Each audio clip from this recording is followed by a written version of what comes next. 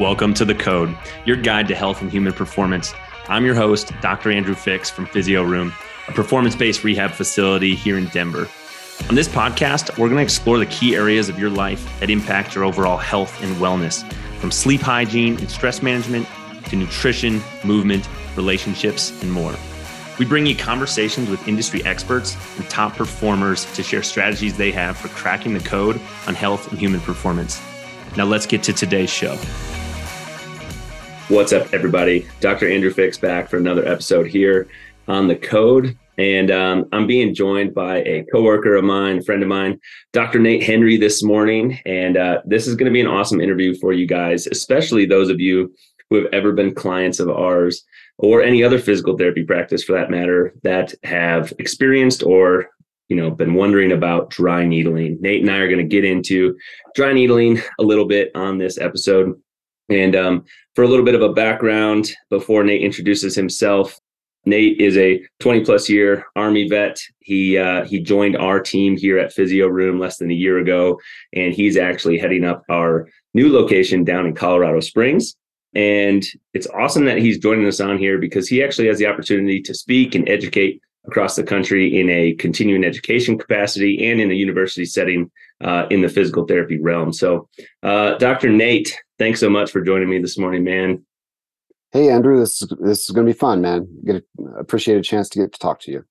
Yeah, absolutely. Yeah. And every time I get to talk to you, it's always great, but especially like when I feel like I have the opportunity to learn, whether it's from you or someone else, I always get really excited about it. So, sure. And I know this is an area that, dry needling, something I've been doing for quite a while now. I think I got out of physical therapy school in 2015, started dry needling in 2016. But I mean, you have quite a bit more experience with it than myself with all your teaching and everything. So I'm excited to get into this conversation.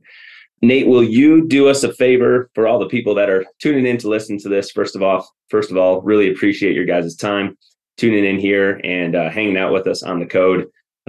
We really hope we bring you some valuable content with this episode and all the episodes that we do. But Nate, will you share a little bit more about your background, sort of, where you came from? You spent extensive time in the military. And how did you get into this, physical therapy kind of educator position that you're in? Yeah, sure. Well, I started off in the Army as a logistics officer. So I ran supplies for about 7 years. And that included a stint in Iraq where I managed food and water for over 25,000 soldiers. And after I'd spent about 6 or 7 years doing that, I'd had about all the fun I was going to have doing that. So I looked at some other options within the military, and the Army offers a physical therapy program for active duty folks. And I started that program in 2007 and graduated in 2010. And I didn't know at the time, but when I applied to the program, it was actually a top 5 program in the country. So it's a fantastic education. After 2010, I kind of decided, man, I am done with this education thing. I mean, I appreciate education. I really kind of pursue education, but I do have to admit, I'm not all that good at it. Just the kind of concentration that is required to study and to pay attention to class. I honestly just really struggle with that. But yeah, somehow I've managed to be successful. It usually takes about twice the amount of time as some of my peers. But anyway, that's neither here nor there. I ended up in Georgia at Fort Benning, which is one of the largest training bases that we have in the country. And I spent some time with some airborne soldiers, with soldiers that were trying to become infantry officers and armor officers. So those are the guys in tanks. I spent some time with the airborne school, people learning how to jump out of airplanes. And you see all kinds of injuries in that situation. We had one of the foremost ankle surgeons in the country there at Fort Benning. And I talked to him one time. He said, I'm never leaving Fort Benning. I'm like, why? This is a little podunk town. You could practice anywhere. He's like, I'm never going to see what I can see at Fort Benning, Georgia, because we have airborne school there. We have Ranger school there. We've got some officer training there. And he sees just complex cases, very interesting cases. He loves it. Anyway. Yeah. I spent some time training there and practicing there, and was able to treat soldiers everywhere from rangers to basic trainees, from essentially the most elite to some of the, we say couch to 5K. Yeah. In the civilian world, it's couch to basic training for a lot of these kids nowadays, and so I got a lot of experience doing that. Mm-hmm. In 2015, the Army sent me to Florida. I actually had to apply for that job because it was with a special forces unit, and got to treat some more elite soldiers. And they wanted me to be the best trained that you could be out there. So they actually sent me for a 1-year fellowship in manual therapy. And that's where my reintroduction to education was made. Again, not something that I typically pursue, but this one just kind of fell in my lap. And Yeah. that turned out to be one of the best experiences for my career, not only clinically, but also kind of business wise, because I saw just how effective we can be if we've got just a little bit of extra training. Mm-hmm. After that, I kind of said, you know what, I'm done with school. I just want to go to Colorado and finish out my time in the military. But the Army dangled one last carrot in front of me, and that was to go to West Point to earn a Doctor of Science degree, Mm-hmm. a terminal degree that allows me to become a professor, teach somewhere. But they also, at the same time, put us through a sports fellowship program. So I'm one of the rare therapists that is, I have 2 doctorate degrees. I've done 2 fellowships. It's kind of rare for anybody to have 1 fellowship, and I've done 2 of them. And I've done 2 board certifications. So this guy that isn't all that good at education, I'd have to say I'm ridiculously educated. Yeah. Some of that is my fault, and some of that is the Army's fault. But hopefully I can use that to the benefit of our patients and of our staff now at PhysioRoom. Yeah, totally. Now, so you and I both spent a little bit of time in Georgia. Now, you were there, I think, a little bit before me, but that's actually where I did my orthopedic residency program. What part of Georgia is Fort Benning in? It's in Columbus, Georgia, about 2 hours south of Atlanta. Okay, yeah, in Columbus. That sounds right on the sounds about Chattahoochee right. River, man. Yeah, Exactly. I do love that dirty water. It was There you go. Okay, so and it was 2010, right? You graduated from Army Baylor PT program. Yep. And so when you started, sort of working as a physical therapist in that setting, what were some of the I don't know if challenge is the right word, but like, what were some of the things that you saw in the world of physical therapy that you knew like had to change, right? Like, and you continue to get more education. I know, without even asking you, I know the way that you practice has evolved from 2010 to 2022. So like, what were some of those things that you saw that you felt like needed to change in order for us to be more effective? And what are some of the major changes you've made over that like time span? Oh, early on, well, one thing that I can appreciate was in physical therapy school, our program director, we were the first class that he did this to. He came in one day and he said, look, all of you need to be certified strength and conditioning specialists. So and as a program, we're going to pay for your CSCS, right? From the National Strength and Conditioning Association. And probably about half of my classmates were pretty upset. I mean, I was excited. I got into physical therapy for exercise, but some of them were like, hey, I did that. This was not what I signed. I didn't sign up to be a strength coach. Yeah. But I'll tell you, when I got to Fort Benning and got to my first clinic that I was working in, I recognized pretty early that we were not challenging our patients enough. Yeah. And don't get me wrong, there's graded exercise is important, and deliberate progression and introduction to movement, it needs to happen. But I've seen this now over the past 6 years that I've done continuing education. I teach about between 20 and 50 physical therapists every month in the continuing education setting. And it has surprised me how many are they consult me about their case, or they ask a little bit about what they should be doing with their patient.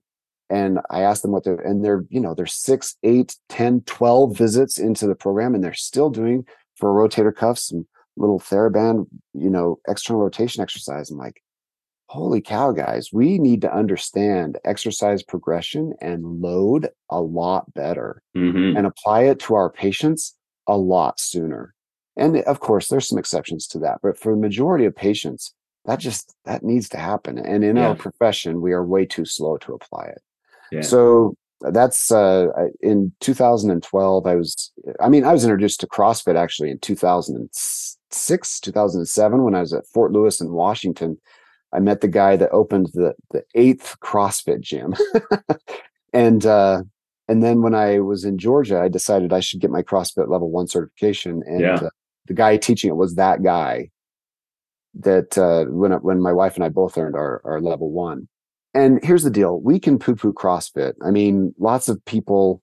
There are on occasion some gyms and some coaches that they don't know what they're doing.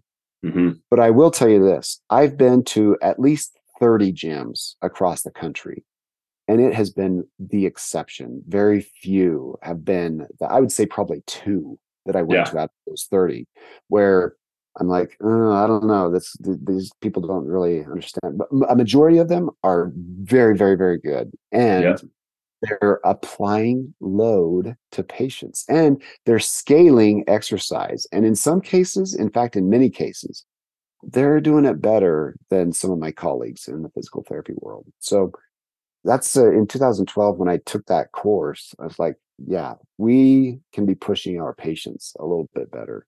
And Yeah. there's a little bit of a conflict between CrossFit and the NSCA, but I feel like I've been able to kind of massage those both into place in my practice Hmm.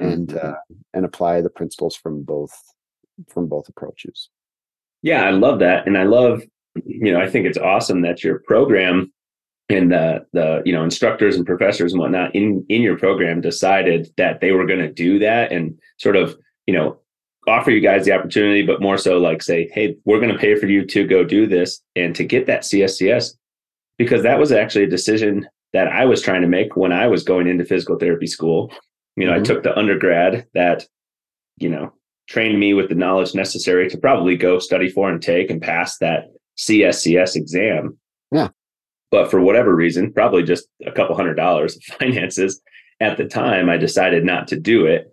Hmm. And then when I got through PT school and got out, that was still a decision that I was trying to decide, like, do I want to go do this? Should I go do this? And I talked with a couple other PTs, and at that point in time, I never really envisioned that I would leave the practice that I was with. I thought I was just Sure. going to stay in my first place of employment forever, and keep changing roles. And I was struggling to see how having the CSCS would really change or make Benefit. an impact. So Yeah. I was like, well, Yeah. why don't I just get the knowledge and maintain the knowledge, but I don't need this certification. I don't need these Yeah. letters. And that's kind of where I feel like I'm at now. I don't know that there's necessarily anything that I can't do because I don't have the CSCS while having the degree that I have. However, I agree with you 100% that I think as a whole, one of the things that happens in the world of physical therapy is underloading and underutilizing exercise progressions. And I've met many trainers in my life, coaches, trainers, whatever term you want to use, that are far better at prescribing movement and prescribing load intentionally that really can create changes. Well, now one thing I'll say that it feels like in the world of physical therapy is we are really good at regressing exercises, Hmm. and we're really good at scaling things back and finding things that people can do comfortably. But then once we hit that point where it's like, okay, now they need to move on from those things, maybe they're out of pain. Now what do we do? Right. And Yeah. I think that's where sometimes people get stuck. But okay, Hey, so let me that just yeah, chime in on that real quick, Andrew, in that absolutely. I don't totally blame the physical therapy world for that. Hmm. Part of that is insurance driven. Oh, sure. Yeah. And when we have when insurance then says, okay, we got you back to walking, well, the patient was running before, right? Yeah. So, and we want to get them back to their function, at least what they were before at physio room, as we go through our 3-step process, right? Of Hmm. reset, restore, reload.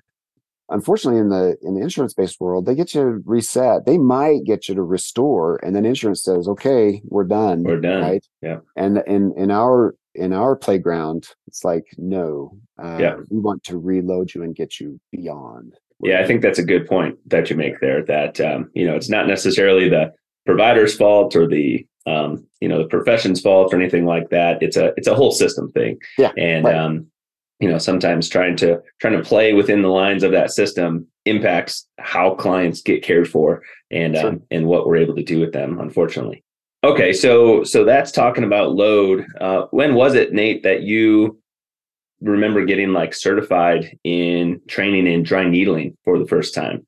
Well, hopefully this story isn't too long. I had a buddy that got trained in dry needling in 2012, and he came to my office, and I said, "Hey, I'm having some hip gluteal issues." He's like, "Hey, let me try this new thing that I learned." Mm-hmm. And he took some long needles, he put them in my gluteal area, and then he did this kind of in and out fast technique, a pistoning technique. Yeah. He got and honestly, it hurt while he was doing it. And then he got done, and I was sore for a long time. And I remember these words have come out of my mouth. I said, "I am never going to do that to a patient." You Mm-hmm. know.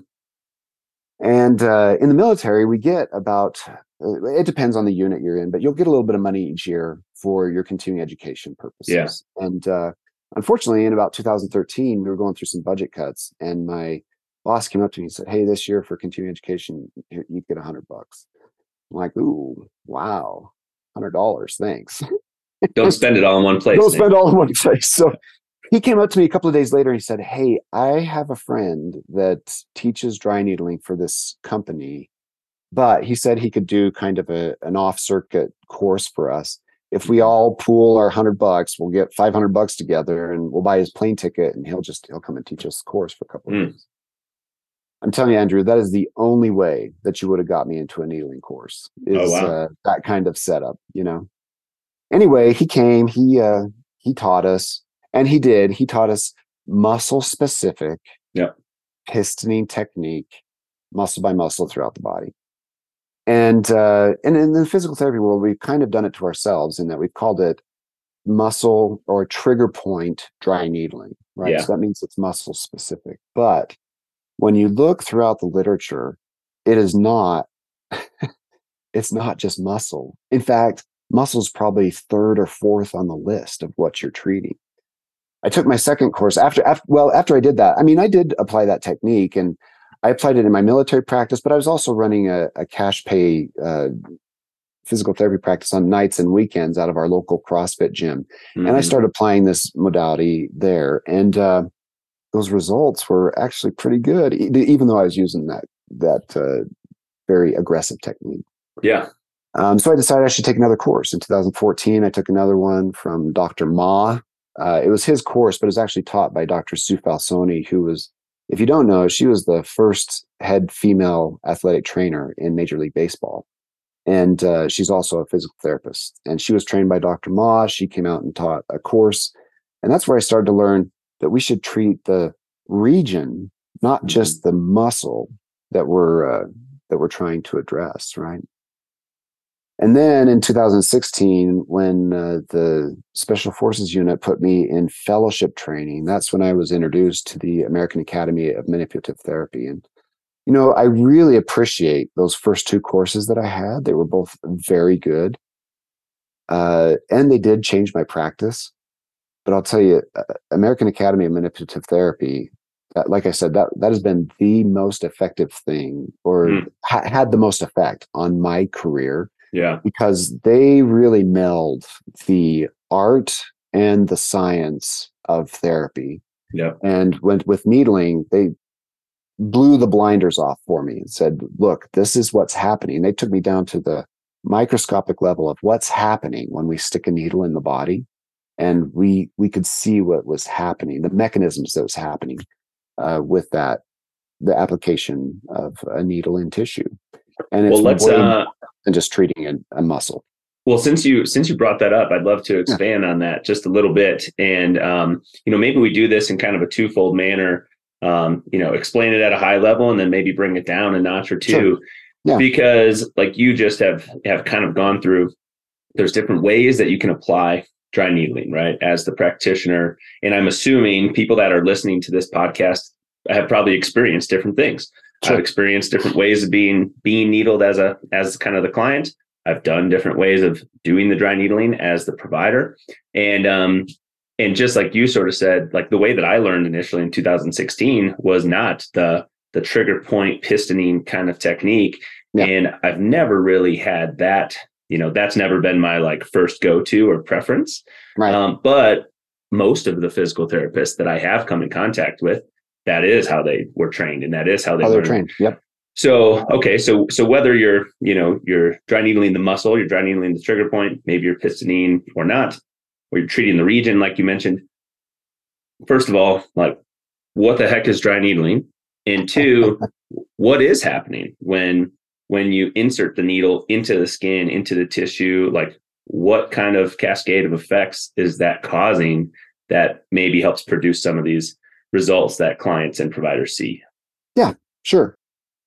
So, I typically explain this to physical therapists, but I also explain this to patients. And I think probably in our setting, you and I talking right now, and given our audience, we should probably just talk about it as if we're talking to a patient. I think so. Yeah, sounds great. So when first of all, the tool that we use, it is an acupuncture needle. Mm-hmm. Some are branded as dry needles, but by and large, they're an acupuncture needle. Now, acu means skin. Puncture means pierce. So we are piercing the skin when we practice this modality. And depending on what state you're in, physical therapists are allowed to do that. Mm-hmm. In the state of Colorado, we were one of the first states that you could dry needle in. So we do that. Now, I will not say at all that I do acupuncture. Right.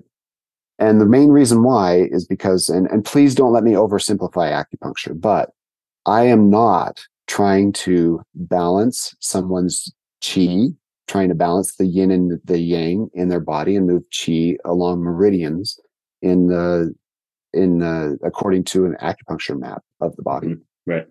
And I'm not disparaging that in any way. I have friends and family members that have benefited from that kind of treatment. Yep.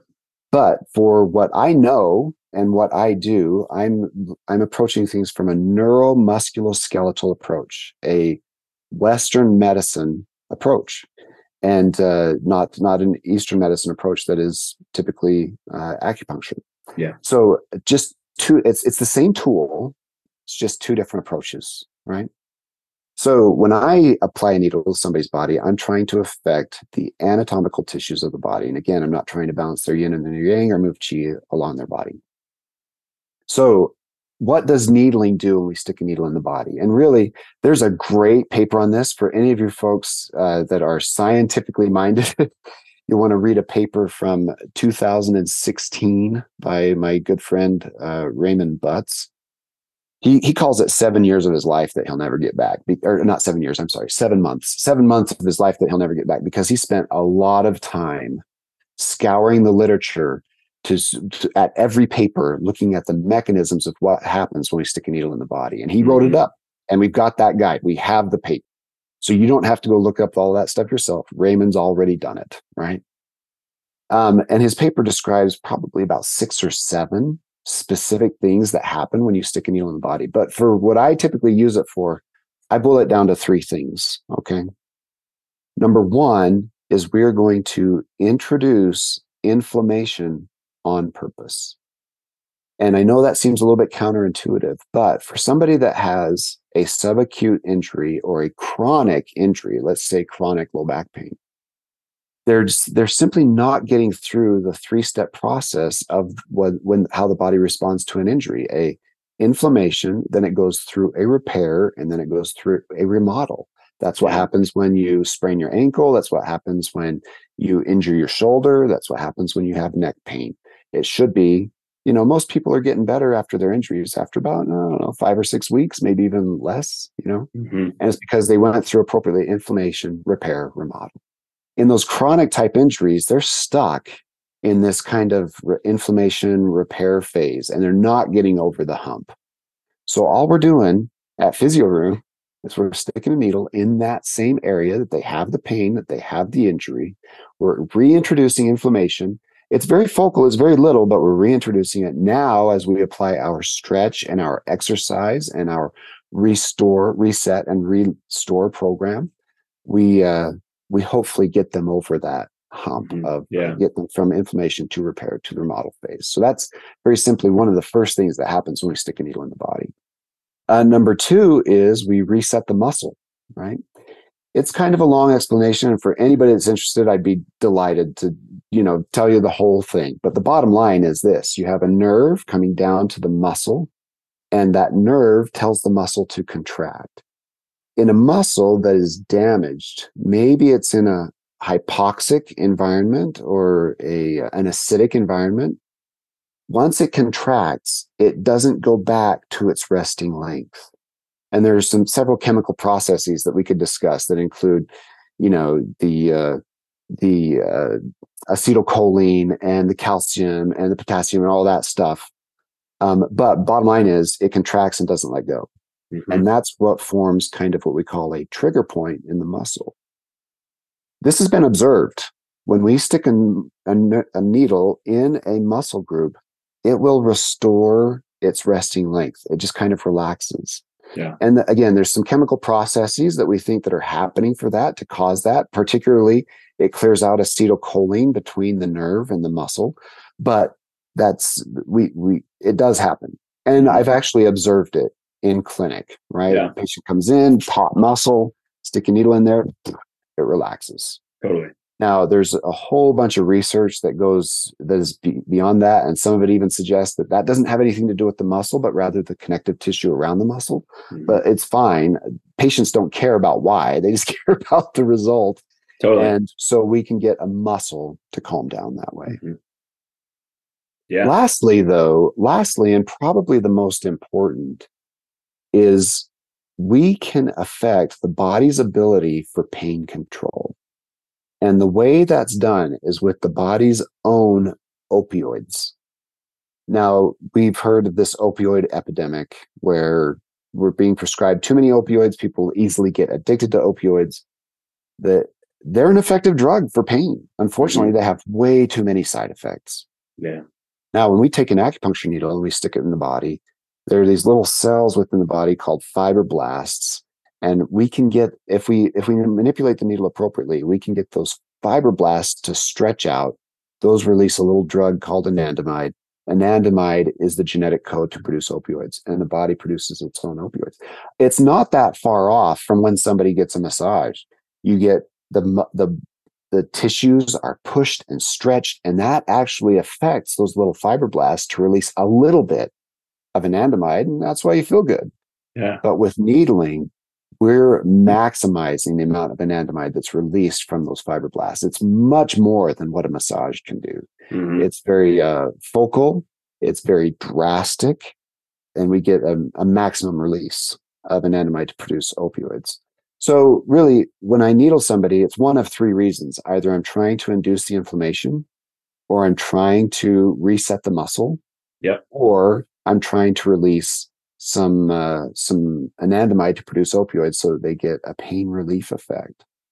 One other that I should probably throw in there, that there have been some brain scan studies while people have been needled, and it shows increased activity in a little area of their brain called the periaqueductal gray, and that controls pain. Let's say you have pain in your elbow, it actually stimulates a portion in your brain that says, that they call them descending pain pathways. Those descending pain pathways say, hey, you're not feeling this pain, right? Yeah. So it helps control pain that way. Now, are we interested in covering up pain? Not at all. Right. But our nervous system gets very good at feeling pain, especially if you've been feeling it for a long time. All we're doing is resetting that and saying, hey, you're not feeling this quite as much as you thought you were. And it helps quite a bit, actually. So those are the three things primarily that are happening.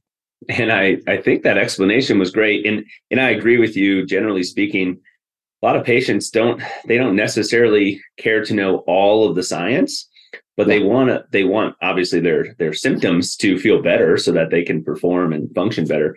But I think more so at Physio Room compared to where I worked in the past, I do have clients ask me much more like, what's happening? Like, why does this work? I I've had dry needling before, or I haven't had dry needling before. What exactly is going on? Yeah. And your going through that explanation just kind of took me back to residency, because I feel like I remember I had to basically be able to explain all that stuff, like you just said, for part of my residency, including the ascending and descending neurological pathways and whatnot. That was a huge part of it.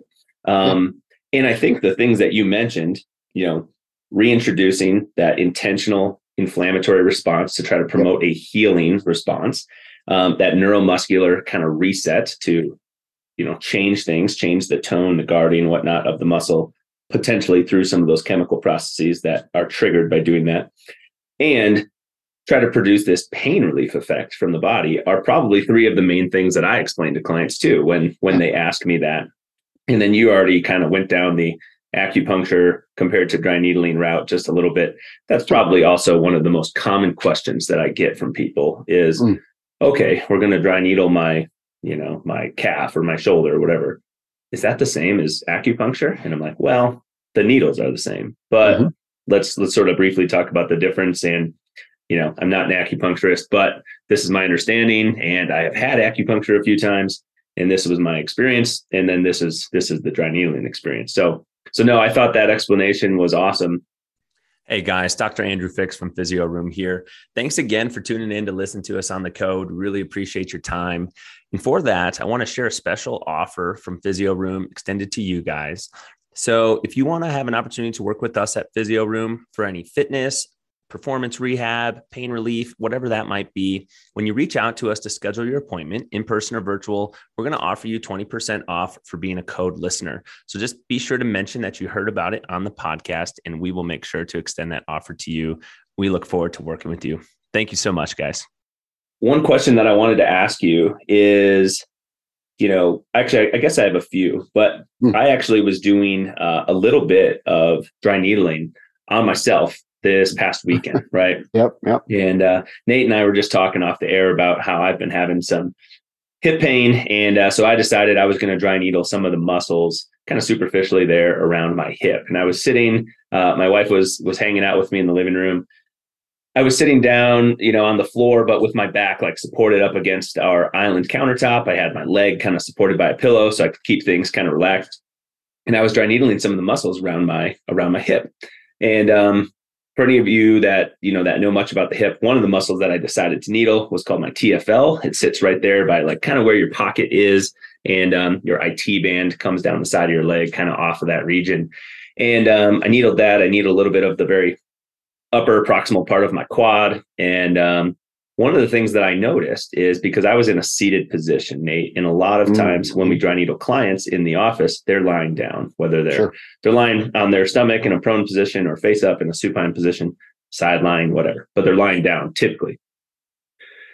So I do the needling, I do a little electrical stimulation in addition to that, and I let those needles sit in there for multiple minutes. And then I decided to take them out. And right around the time when I was turning off the e-stim, deciding I was going to take these needles out, I started to feel this very large entire body kind of like nervous system effect, right? I started getting regulation. Totally. I started getting a little lightheaded. I'm typically someone who, my palms and my feet will get kind of clammy while doing dry needling, but I was having that effect on my whole body, not just my hands and my feet. Yeah, sure. And so what I wanted to ask you is, sometimes we see that effect with clients. Sometimes I feel that with myself, but not always. And this was, quite frankly, the most significant of that kind of nervous system effect that I've had. Yeah. And, why does something like that happen? Because that's sometimes I explain to patients, you may feel little lightheaded. You may feel a little kind of like, overwhelming kind of nervous system effect, because this is affecting your whole body, even though we're needling this one area. Sure. But sort of just go into that for just a moment there. Like what kind of can cause that? Does that mean anything? Yeah, I mean, quite simply, it's a downregulation of the nervous system. And I had a lot of patients in Florida with this special forces group. You got to understand, these guys are training hard all the time, not just working out. They're training their craft, right? All the time. They don't sleep a lot sometimes. And when we could bring them in, even though it might have only been 15 or 20 minutes, bring them into the clinic, help them out with a long-term injury that they've had, throw some, and we would do some education, some exercise, maybe some manual therapy, but then we'd also do a dry needling treatment. Those guys would they would rack out for the whole 10 or 20 minutes of treatment. It's one of the best naps that they've had in a long time. Yeah. So remember, we talked about it's not only descending pain pathways that we're affecting in the central nervous system. We're downregulating the entire nervous system.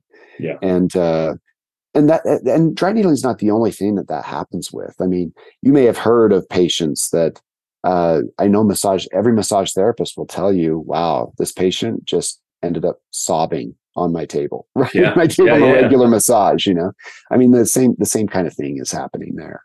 And I have had patients crying on my table after a needling treatment. It wasn't because it hurt. It was because it affected their nervous system like it did, a complete release of tension, of stress. Yeah. So yeah, that can and does happen. It sounds like it happened to you a little bit. Yeah, for sure. And, I think that, that kind of process in general, that whole nervous system effect, I've had numerous clients fall asleep while they're lying on the table. Cause I tend to be somebody that I leave the needles in for several minutes. I don't just pissed in the spot and then take the needle out right away. Yeah. So they're lying there and, I've had many people fall asleep. I had in my first dry needling course, actually, one of the first things that I remember we had to do was to kind of make sure that we were brave enough to do the dry needling, like to actually insert the needle. The very first person we inserted a needle on was ourselves. Sure. And we're sitting at the table. We just needled our forearm muscles just with one needle. And one of my residency or dry needling course, classmates, he actually fainted during that. Yeah. During that procedure. He started to feel a little lightheaded and he just decided he needed to put his head down. And he waited there for several minutes and everything was totally fine. But it's just one of those examples of, that down regulation that you're talking about and the effect that it can have on the entire system. Yeah. And I don't want to scare patients away with that either. I have had, actually, I haven't had patients faint before. I know colleagues that have. I have had students when we're teaching needling, have had that happen before. Yeah. Here's the deal. When I bring a patient in, we're going to needle them. I explain it to them that I believe it's part of their plan of care. They are in control the entire time. I've had patients 100%. Tell me before saying, I don't want to do that. Oh, okay, let's figure out something else for you, Yeah. Or a patient that might be hesitant, but they do want to try it. Tell them, look, I'll go one at a time. I'm going to insert each needle. Most of them, you're probably not even going to feel it. If you do, it's going to be very tolerable. Yeah. Nothing should be downright painful. If it is, I just pull it out and we're done. It's easy. And a majority of patients are okay with that. Yeah, I would agree with you totally. And by me saying that, telling that story, I too am not trying to scare anybody. In fact, I actually think it's, to me with my science, scientific brain, it actually makes me kind of want to do dry needling more, knowing that it has this effect on the whole body and not just on this one spot. Because I'll tell you, even though I was pretty uncomfortable for about 60 or 120 seconds when I was having that down regulation experience this past weekend, the rest of the day, I felt much better. And it was very interesting. Like the pain that I was experiencing changed totally. I still had some sensation, but it was a very different sensation. It was very less localized, less sharp. And it was more of just like a global kind of like I felt and was aware of my hip, but it wasn't like hurting as much. So that was definitely something. And just like you said, with clients in the office, I tend to find that most people, when we offer up the opportunity or the recommendation that, hey, I think we should do dry needling in this circumstance, they're totally in control. And two, we wouldn't be recommending it if we didn't think it would be beneficial for them. Sure. And that's kind of the reaction that I have from a lot of clients is they say, well, if you think it's going to help, then let's do it. Yeah. Like you're the doctor, right? You're like, I'm coming to you with this problem. But you're totally right. They're in control the whole time. And so often when I have somebody who is, afraid or fearful of doing dry needling because they're unsure of what to expect, the anxiety or the building it up in their mind really ends up being worse than what they actually feel when we do the dry needling. I've had so many people who are hesitant to do it. Not that I talk them into it, but I kind of talk them down from like it's not going to be that bad. And if it is, we'll be done in, 30 seconds. But then we do it and they say every time, that wasn't so bad.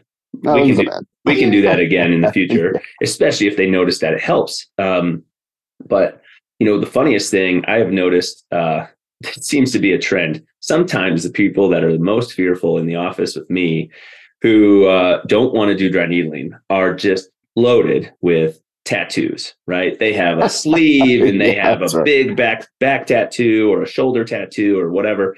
And, I'm not sure about you, but I have one tattoo, and the discomfort from that is significantly more to me than doing a session of dry needling. Yeah, no tattoos here. I have been regularly treated myself with dry needling. Mm-hmm. I'll just be honest with you. I don't love it. Yeah. But I still do it because I know what the effects are and how I feel after I'm done. Totally.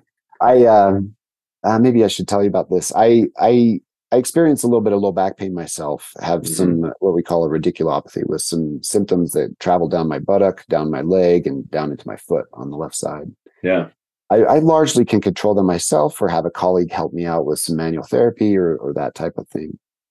But it's been probably, what was it? It was in 2017. I had a pretty significant episode where it was kind of this burning sensation down my leg and even a feeling of fire in my foot. Yeah. I had some well-trained colleagues in the realm of McKenzie, mechanical diagnosis and treatment. They call it MDT.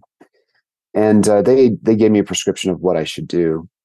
And I said, look, my first inkling is to just go get dry needled, but I want to try what these guys are suggesting. Because there is some decent evidence behind MDT. So I did it, and I said, I'm going to do MDT for a week. And I made it for 3 days. And at the end of 3 days, I hadn't slept very well. I was kind of dragging a foot in the clinic. I walked in the clinic one day, and one of my colleagues, who's a fantastic practitioner, she said, lots of experience, 20 years of experience. She said, "Why are you limping?"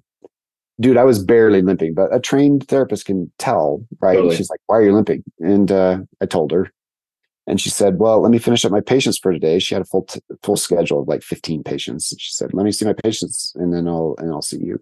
Mm-hmm. So she evaluated me real quick. She's like, "Why haven't we needled you already?" I said, "I was trying this MDT thing." She's like, "Well, I know MDT." She's like, "No, we can keep doing that. That's fine. Let's do this." Yeah. And all she did, she just stuck 2 little needles in my back, 2 in my foot. She connected some E-stim from one at the back to one in the foot, and then another one at the back to the other one in the foot. So she ran that stim. It was at 100 hertz. So just kind of like this buzzing feeling down my leg for 20 minutes. And she's like, "Don't move, just, play on your phone or whatever." Yeah. Dude, I got up from that, 50% improvement from the very beginning. Nice. By the time I went to bed at night, 75% improved. By the time I woke up, it was pretty much back to its normal, 5% there, right? Mm-hmm. And hey, I have had patients that have benefited greatly from an MDT approach. Mm-hmm. I have colleagues that are very successful with doing that. And that should be part of my toolkit. It is. Like I said, I have patients that I do it on. But I am not going to forgo or wait 2 or 3 days. Again, I'm just going to get it done. You know what I mean? Yeah. It has that kind of effect. And not only on myself, it happens for a lot of patients. Yeah. Now, it's pretty fair to say that the evidence shows this, 6 to 8 treatments is pretty normal for to get that through that reset and into the restore kind of phase. Mm-hmm. Right. But I do have on occasion patients where one treatment and they're done. Right. Yeah. Sure. One in particular is a guy that came in with temporomandibular disorder. He was actually a friend of mine, and this was right at a time. It was the week I was moving from Georgia to Florida. And he's older than me by about 15 years. but we were on this service organization together, and he mentioned his jaw pain. I said, hey, you should come and see me before I leave. So he did, and I needled both sides of his jaw, and he got up. He said, yeah, that feels a little bit better. And then I moved, and we're still friends on Facebook. A couple months ago, I posted some pictures of a class that I taught, including that protocol for the jaw. Yeah. And he messaged me underneath it. He's like, hey, haven't had a jaw problem since you needed my jaws. That's awesome. 6 years ago. Right. Yeah. So he was a one and done kind of guy. Right. But those you'll see those too. But for most people, it's probably fair to say, 6 to 8 treatments that they'll progressively get that under control. Yeah, for sure. And, I've had those similar types of things too, where, some clients see success over the course of several treatments. Some see a huge change in one treatment. I'm curious with your teaching, right? Teaching continuing education courses on dry needling, spinal manipulation, teaching in the university setting, specifically on the dry needling side of things. What are some of like the most common questions that you get from some of your students, from some of the the PTs that are taking these continuing ed courses about dry needling? What are the most common questions that you end up answering, you think?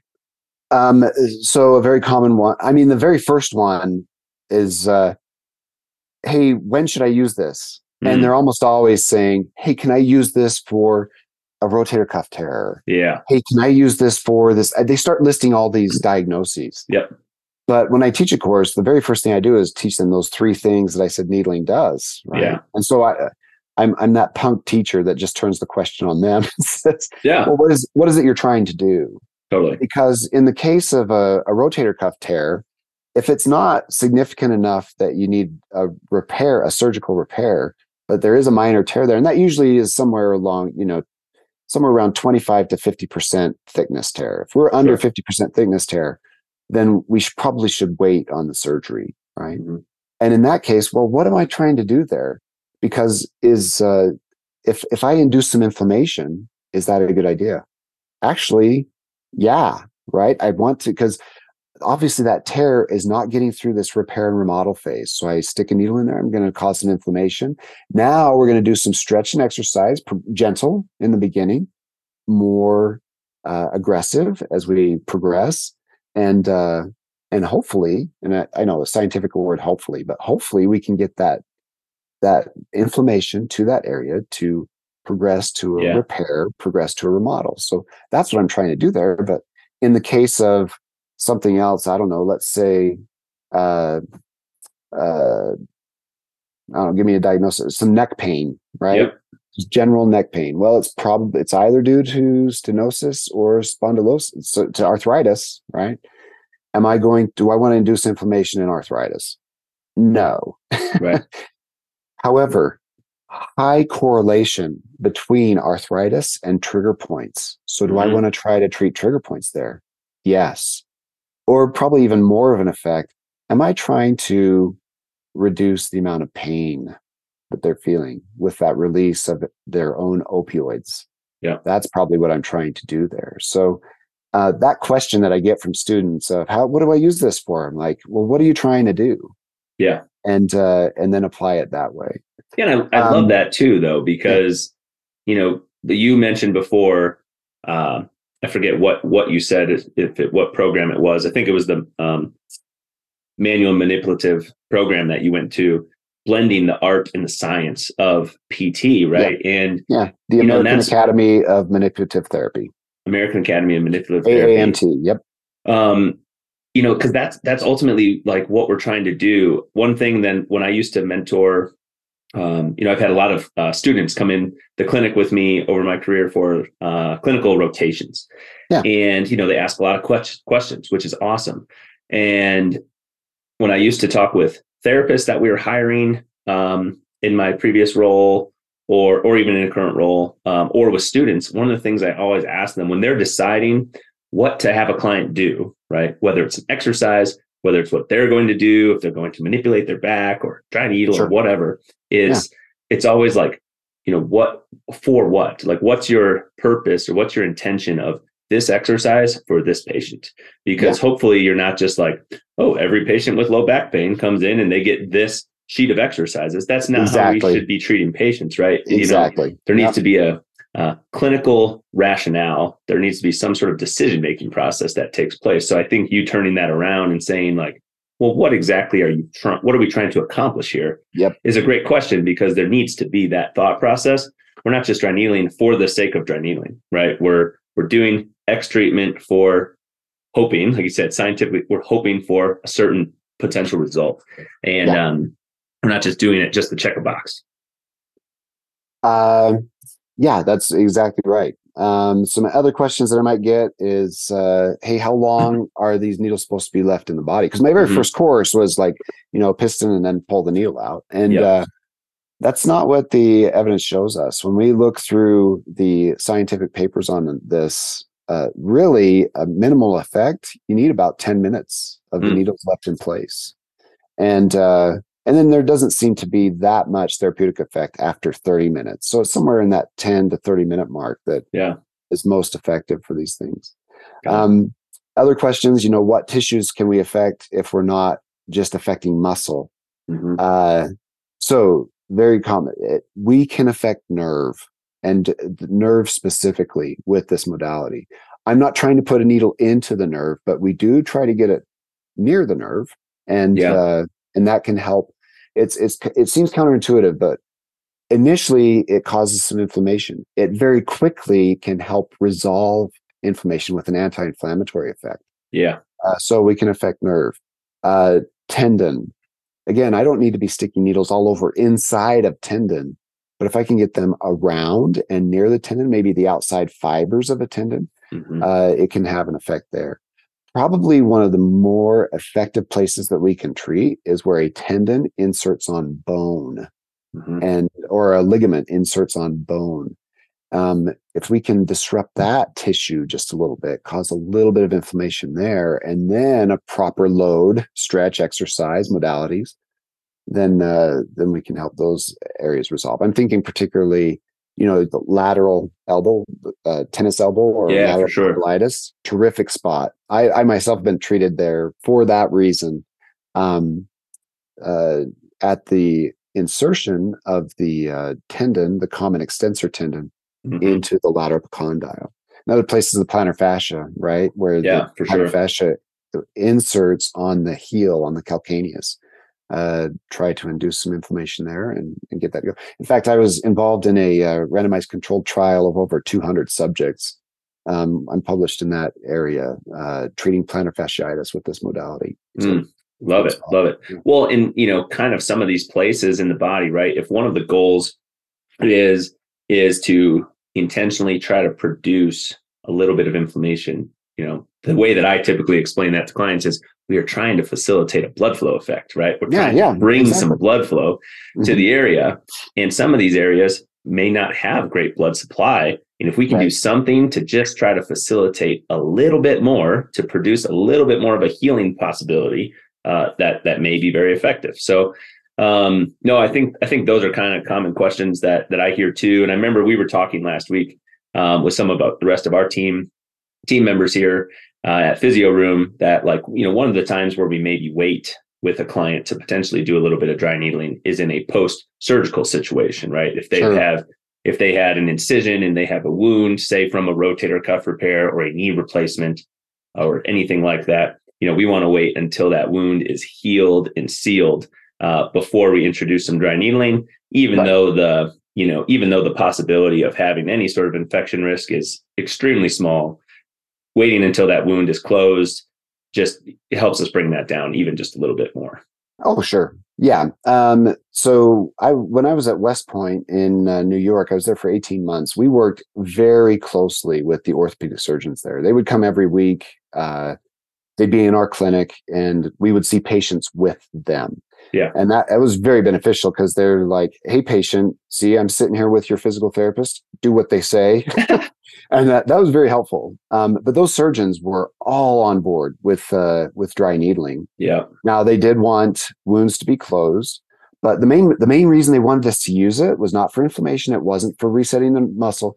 They wanted it for the pain control. And the reason why, because almost all of their patients were cadets, and cadets don't get 3 weeks off after a surgery. They have to go to class like the next day. Got Well, it. if they're hopped up on pain meds, they're not getting anything out of class. Totally. And we did a randomized control trial with this too.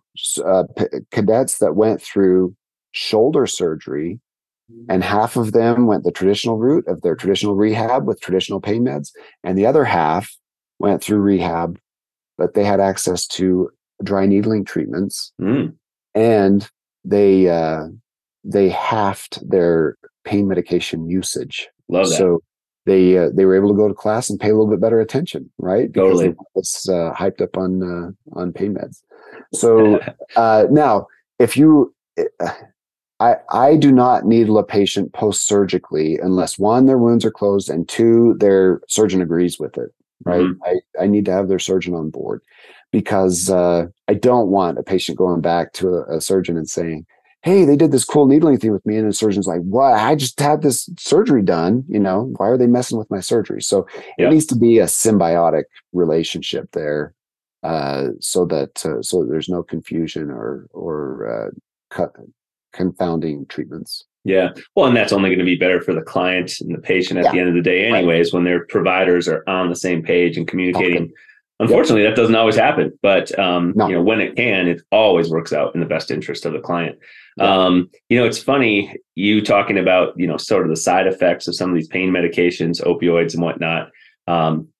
Like we were talking off air, I've had multiple orthopedic surgical procedures myself. Yep. Most of which, I think I actually found out in the hospital I may have some sort of an allergic reaction to a medication called Norco, which is kind of like a generic, Vicodin, so to speak. Yeah. Right. And so the physicians opted to put me on a form of oxycodone. And, after I had one of these procedures, I remember I should have been, at the point where I was pretty much like, there's no anesthesia and whatnot still like in my system. That's kind of all gone. But I was taking this oxycodone on a very regularly regimented routine. Yeah. And this was maybe like 1 full or 2 days after my surgery. And I remember having a conversation several days later with one of my good friends. And I was like explaining to him, I forget if this was a text message or a phone call. I was explaining to him kind of like my hip surgery and what I had done and whatnot. And then partway through the conversation, he sort of just stops me and says, Andrew, you don't remember talking to me after your surgery, do you? And I'm like, what are you talking about? He goes, we talked about this like 2 days ago. We talked about this yesterday. Yep. And that medication is so strong, right? Yep. I don't even remember conversations that I had in the past, right? It totally just erased that from my memory bank. And, that was one of the experiences I had that was like, holy smokes. Like I use these and I only ever remember going through, a portion of my prescription. I don't think I ever finished the full allotment, but there are people that take these medications every single day, all the time, for years, the majority of their life. And it's crazy to me because of the such strong side effects that I remember experiencing. I couldn't imagine like trying to just like function in my life like that day after day after day. Exactly. Crazy. Yeah. That's, I love needling for one of the reasons I love needling is for that. Yeah. Is that, very few side effects. If I overdose a patient, by overdose I mean I put too many needles in, or I stimulate them a little too much, or that type of thing, then the patient's going to experience some soreness and maybe even some bruising for 3 days or so. That we call an adverse event. That means I've overdosed them, right? Yep. So I need to be very aware of how many needles I'm putting in them, how deep I'm putting them, what kind of manipulation I'm doing to the needles, and how long I leave them in. Those are 4 ways that we can dose the needles. So the side effects from needling is that we're not talking about cognitive impairment, and we're not talking about long-term side effects. And that's another, really applied correctly. It's not even short-term side effects. I mean, they just aren't. That's another question that I get often is, well, what are the side effects going to be? Or even if I don't get that question, I volunteer that information for people just so that they know what to expect. Similar to exercise, right? There's side effects to exercise. If you overdo it a little bit on bicep curls, well, your arm is probably going to be sore for somewhere between 24 and 48 hours. That's right. But one of the other things that I usually tell people or they ask is, because they've experienced this with other types of things that puncture the skin, other types of shots or injections, which obviously these needles are significantly different, significantly smaller, thinner, monofilament, meaning there's nothing inside of them. It's not like we're injecting something, hence the term dry needling. Right. But is it going to bleed? Am I going to bleed? And honestly, in my experience, a very small percentage of the spots where the needles go in actually have a spot of blood. Maybe 10%, 15, 20, I don't know, a pretty small number. And clients are oftentimes surprised by that. But, you did mention bruising is a possibility. So. It's a possibility. Like it should be, if you're properly trained, it should be rare. Yeah. Right? Bleeding, you are inserting a needle in the skin. So the potential to have a drop of blood is there. But of course, we stand at the ready to kind of clean that up and dispose of things appropriately. It's just, it really, even though we're sticking a needle in the body, it is a minimally invasive technique. It really is. And for the most part, it is a safe technique. Yeah. Again, if you're properly trained. So the side effects, the risks are extremely low. Yeah. And I think I like to think about things in this kind of like risk reward kind of situation. Sure. And in my mind, as either the client or the provider, the rewards far outweigh the risks typically with dry needling. And of course, we're going to, as the provider, we're going to kind of grade or structure how we do dry needling based on the level of irritability that the client has. If they are really flared up, maybe we're going to do a less aggressive form of dry needling. If they are really doing pretty good and we're really trying to facilitate this inflammatory response, maybe we're going to do a little bit more aggressive form of dry needling on the patient that we think is right in that situation. Yeah. I get asked about dosing. You're dosing appropriately. Yep. I get asked by clients all the time. I work with a lot of runners or athletes. Can I still go exercise after we do this? Or can I still go for a run after we needle my quad or whatever? Yeah. And the answer is absolutely yes, right? Like you said, it's minimally invasive. We're not doing something that's going to prevent you from functioning. And the cue that I normally give people, just so that they don't experience significant side effects, is yes, I absolutely want you to go move. I don't want you to go sit around the rest of the day. We're trying to facilitate this blood flow response. But, just don't make it the most intense or longest volume training session that you've done in recent memory. If you've been running 5 miles a couple times a week, don't go try to run 15 today. But just do something normal for yourself. And you're probably going to be a little bit more aware of that area. You're going to have a different sensation there. It could be a little sore, but there's no reason you can't go do that. Right. So I did say we're inducing some inflammation.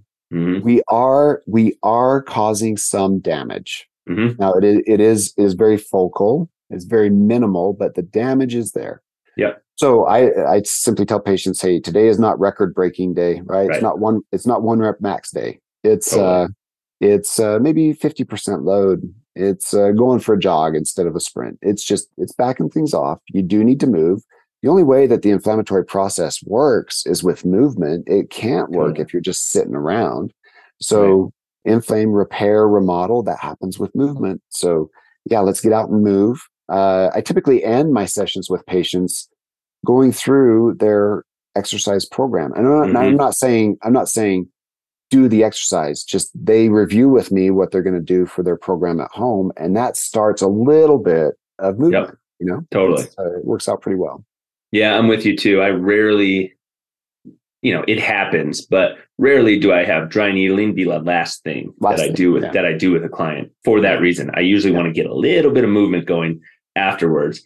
And that usually seems to work really well. So, What else, Nate? What are we forgetting before we kind of start the process of kind of winding this down and wrapping this episode up? Is there anything else that you tend to talk about pretty commonly with dry needling that we haven't already touched on in this episode? I think we've hit on some really good things. I think we gave a very good overview of, kind of what dry needling is, kind of why it may work for people.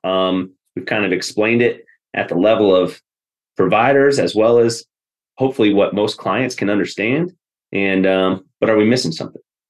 I think I would just end with maybe a list of conditions that this is really good for. And I know I just got through saying, hey, I just want you to think of what you're trying to do and then apply it appropriately. And it's not just, hey, this condition I do needling, this condition.